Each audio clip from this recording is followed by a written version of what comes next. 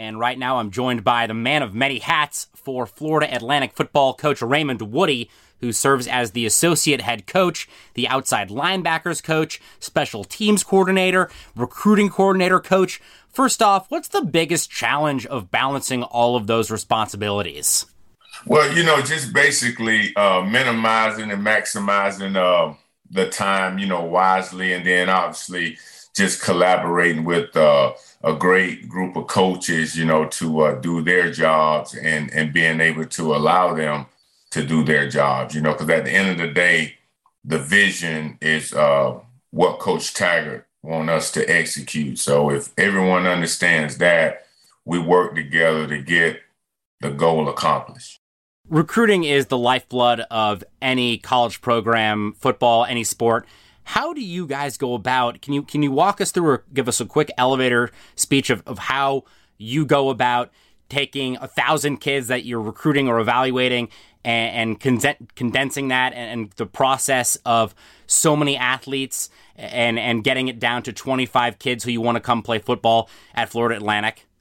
Well, basically, it's all about understanding what you need and being able to evaluate, because obviously you want the best of the best, but in reality, we're going to get a small percentage, of, like you said, thousands and thousands. So, going into it, you have to do a good job of evaluating and then putting your coaches in positions where their strengths and pretty much covering up some of the things that, they may not do well, or I may not do well, but being able to work together as a staff, knowing what you need every year, not just recruiting guys just to recruit them because of stars, but recruiting the need. And at our level, we're going to get really good football players, but now, you got NIL. I mean, we got to do a really good job of evaluating because now money is involved, and it's legal. Cyrus Woodie here on High School Hysteria, talking with Florida Atlantic football associate head coach Raymond Woodie. Coach, you talk about evaluating players. You've been around the game of football for so long now. Has the way you evaluate players changed over the past 10, 20 years? The game has changed so much from the I formation, 3 yards in a cloud of dust to the spread offense and 60, 70-point games. Has that made the way that you evaluate players change, or is it pretty much the same over the course of your career in the game of football?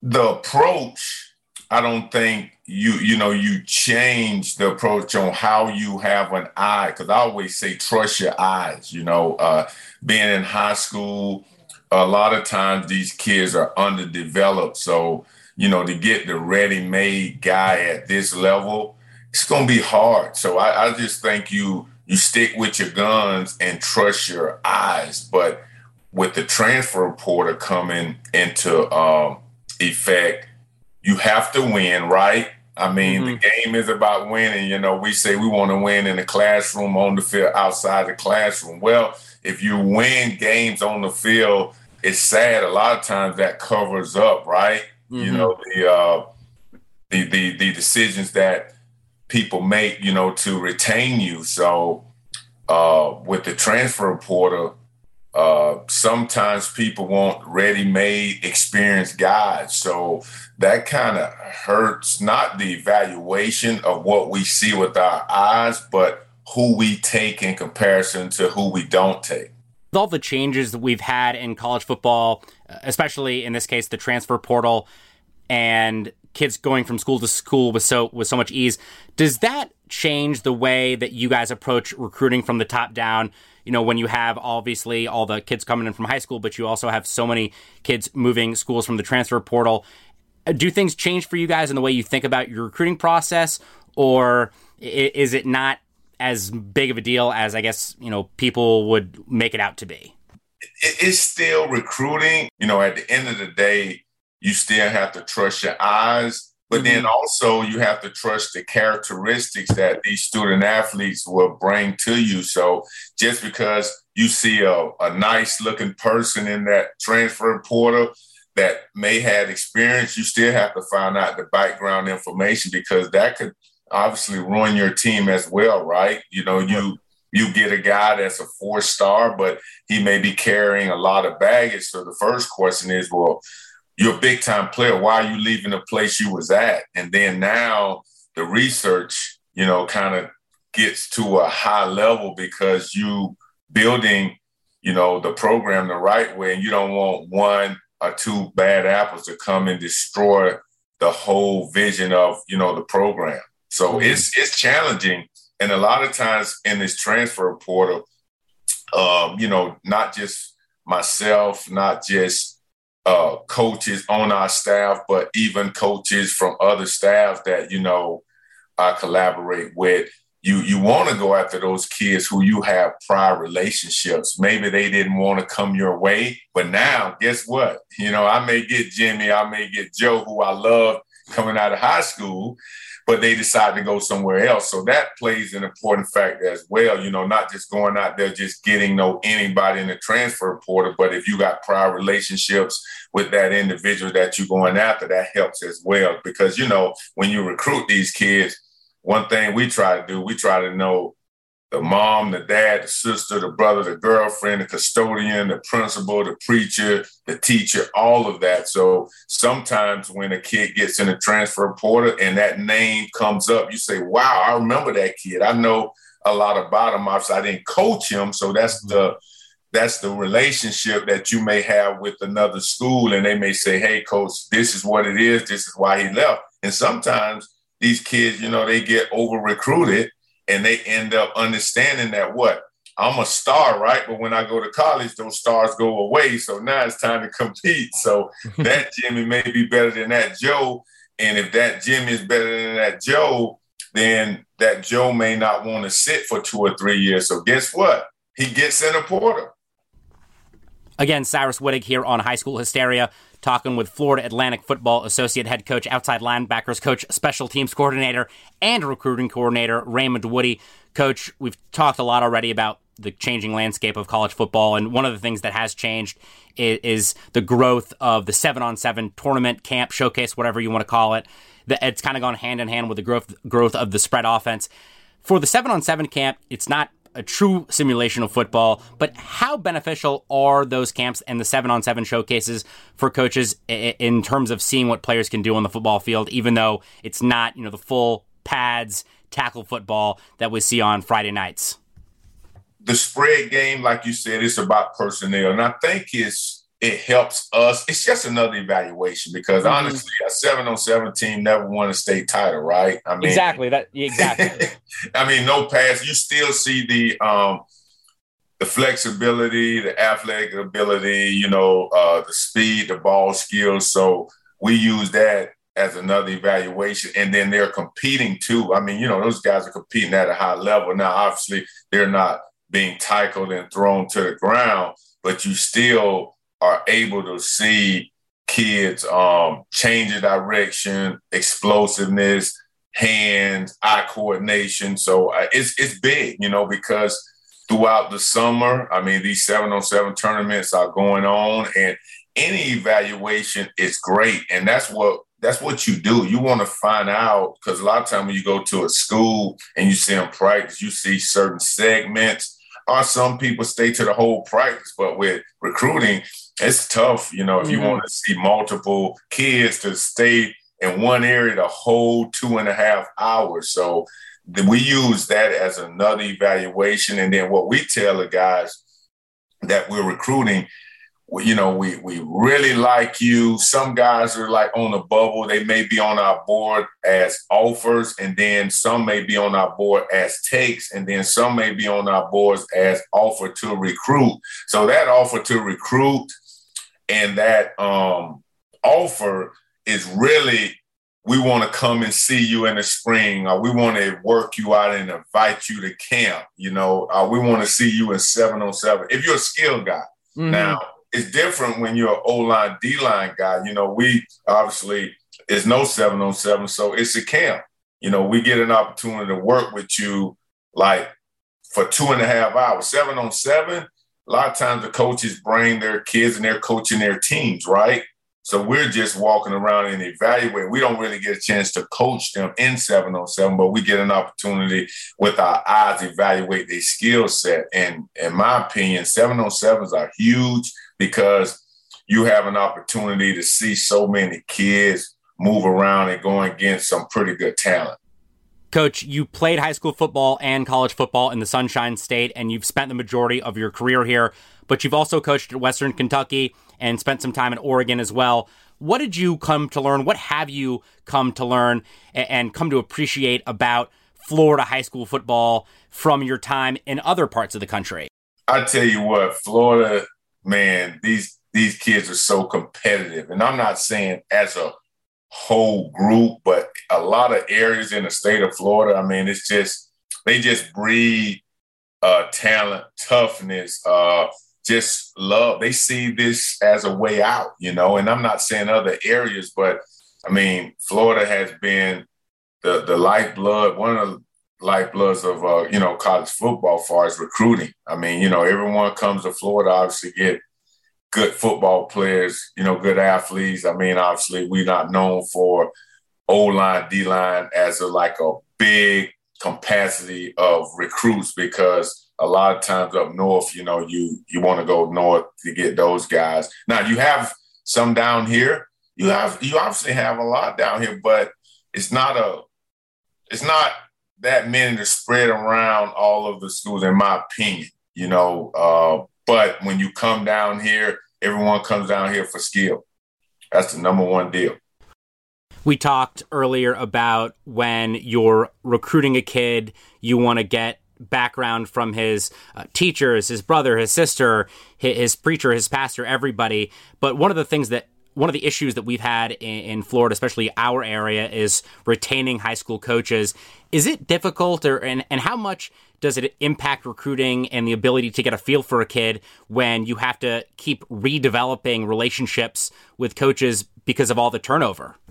A lot of times it's not what you know, it's who you know. So if you can get, it don't necessarily have to be the head coach, but it could be the assistant coach, it can be the recruiting coordinator, because a lot of times we look at going into a school, I know in Georgia and those types of, and even sometimes here in the state of Florida, you may not even talk to the head coach. The head coach now have associate head coach, recruiting coordinator. So you have to get through them. And if you develop a really good relationship with those guys, a lot of times those guys stick at the school, whether the head coach leave. Sometimes they leave, but I just think going into a high school, man, you got to have a great relationship with the guidance counselor, you know, the NCAA clearinghouse person. I mean, you got to talk to the cafeteria lady. You got to talk to the principal, the assistant principal, the AD, those important people. And I know being an athlete, I read the head football coach,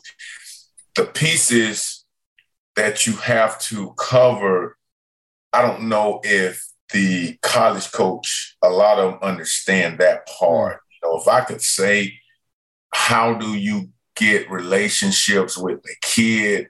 I feel like you have to have relationships with the supporting team that's around that student athlete. You know, once you get that, and just to answer your question, the challenge,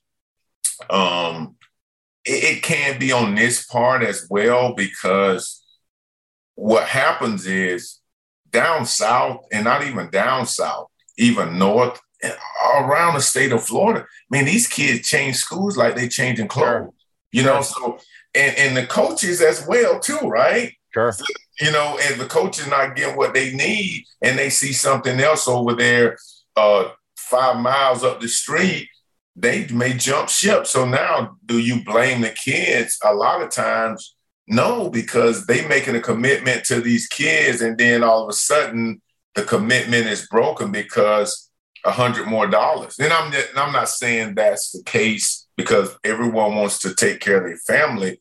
But when you get new coaches coming in, a lot of time the challenge for us is, do we have that relationship? Are they going to be honest with us? Because, you know, in order to recruit guys from other schools, people look at it as, you know what?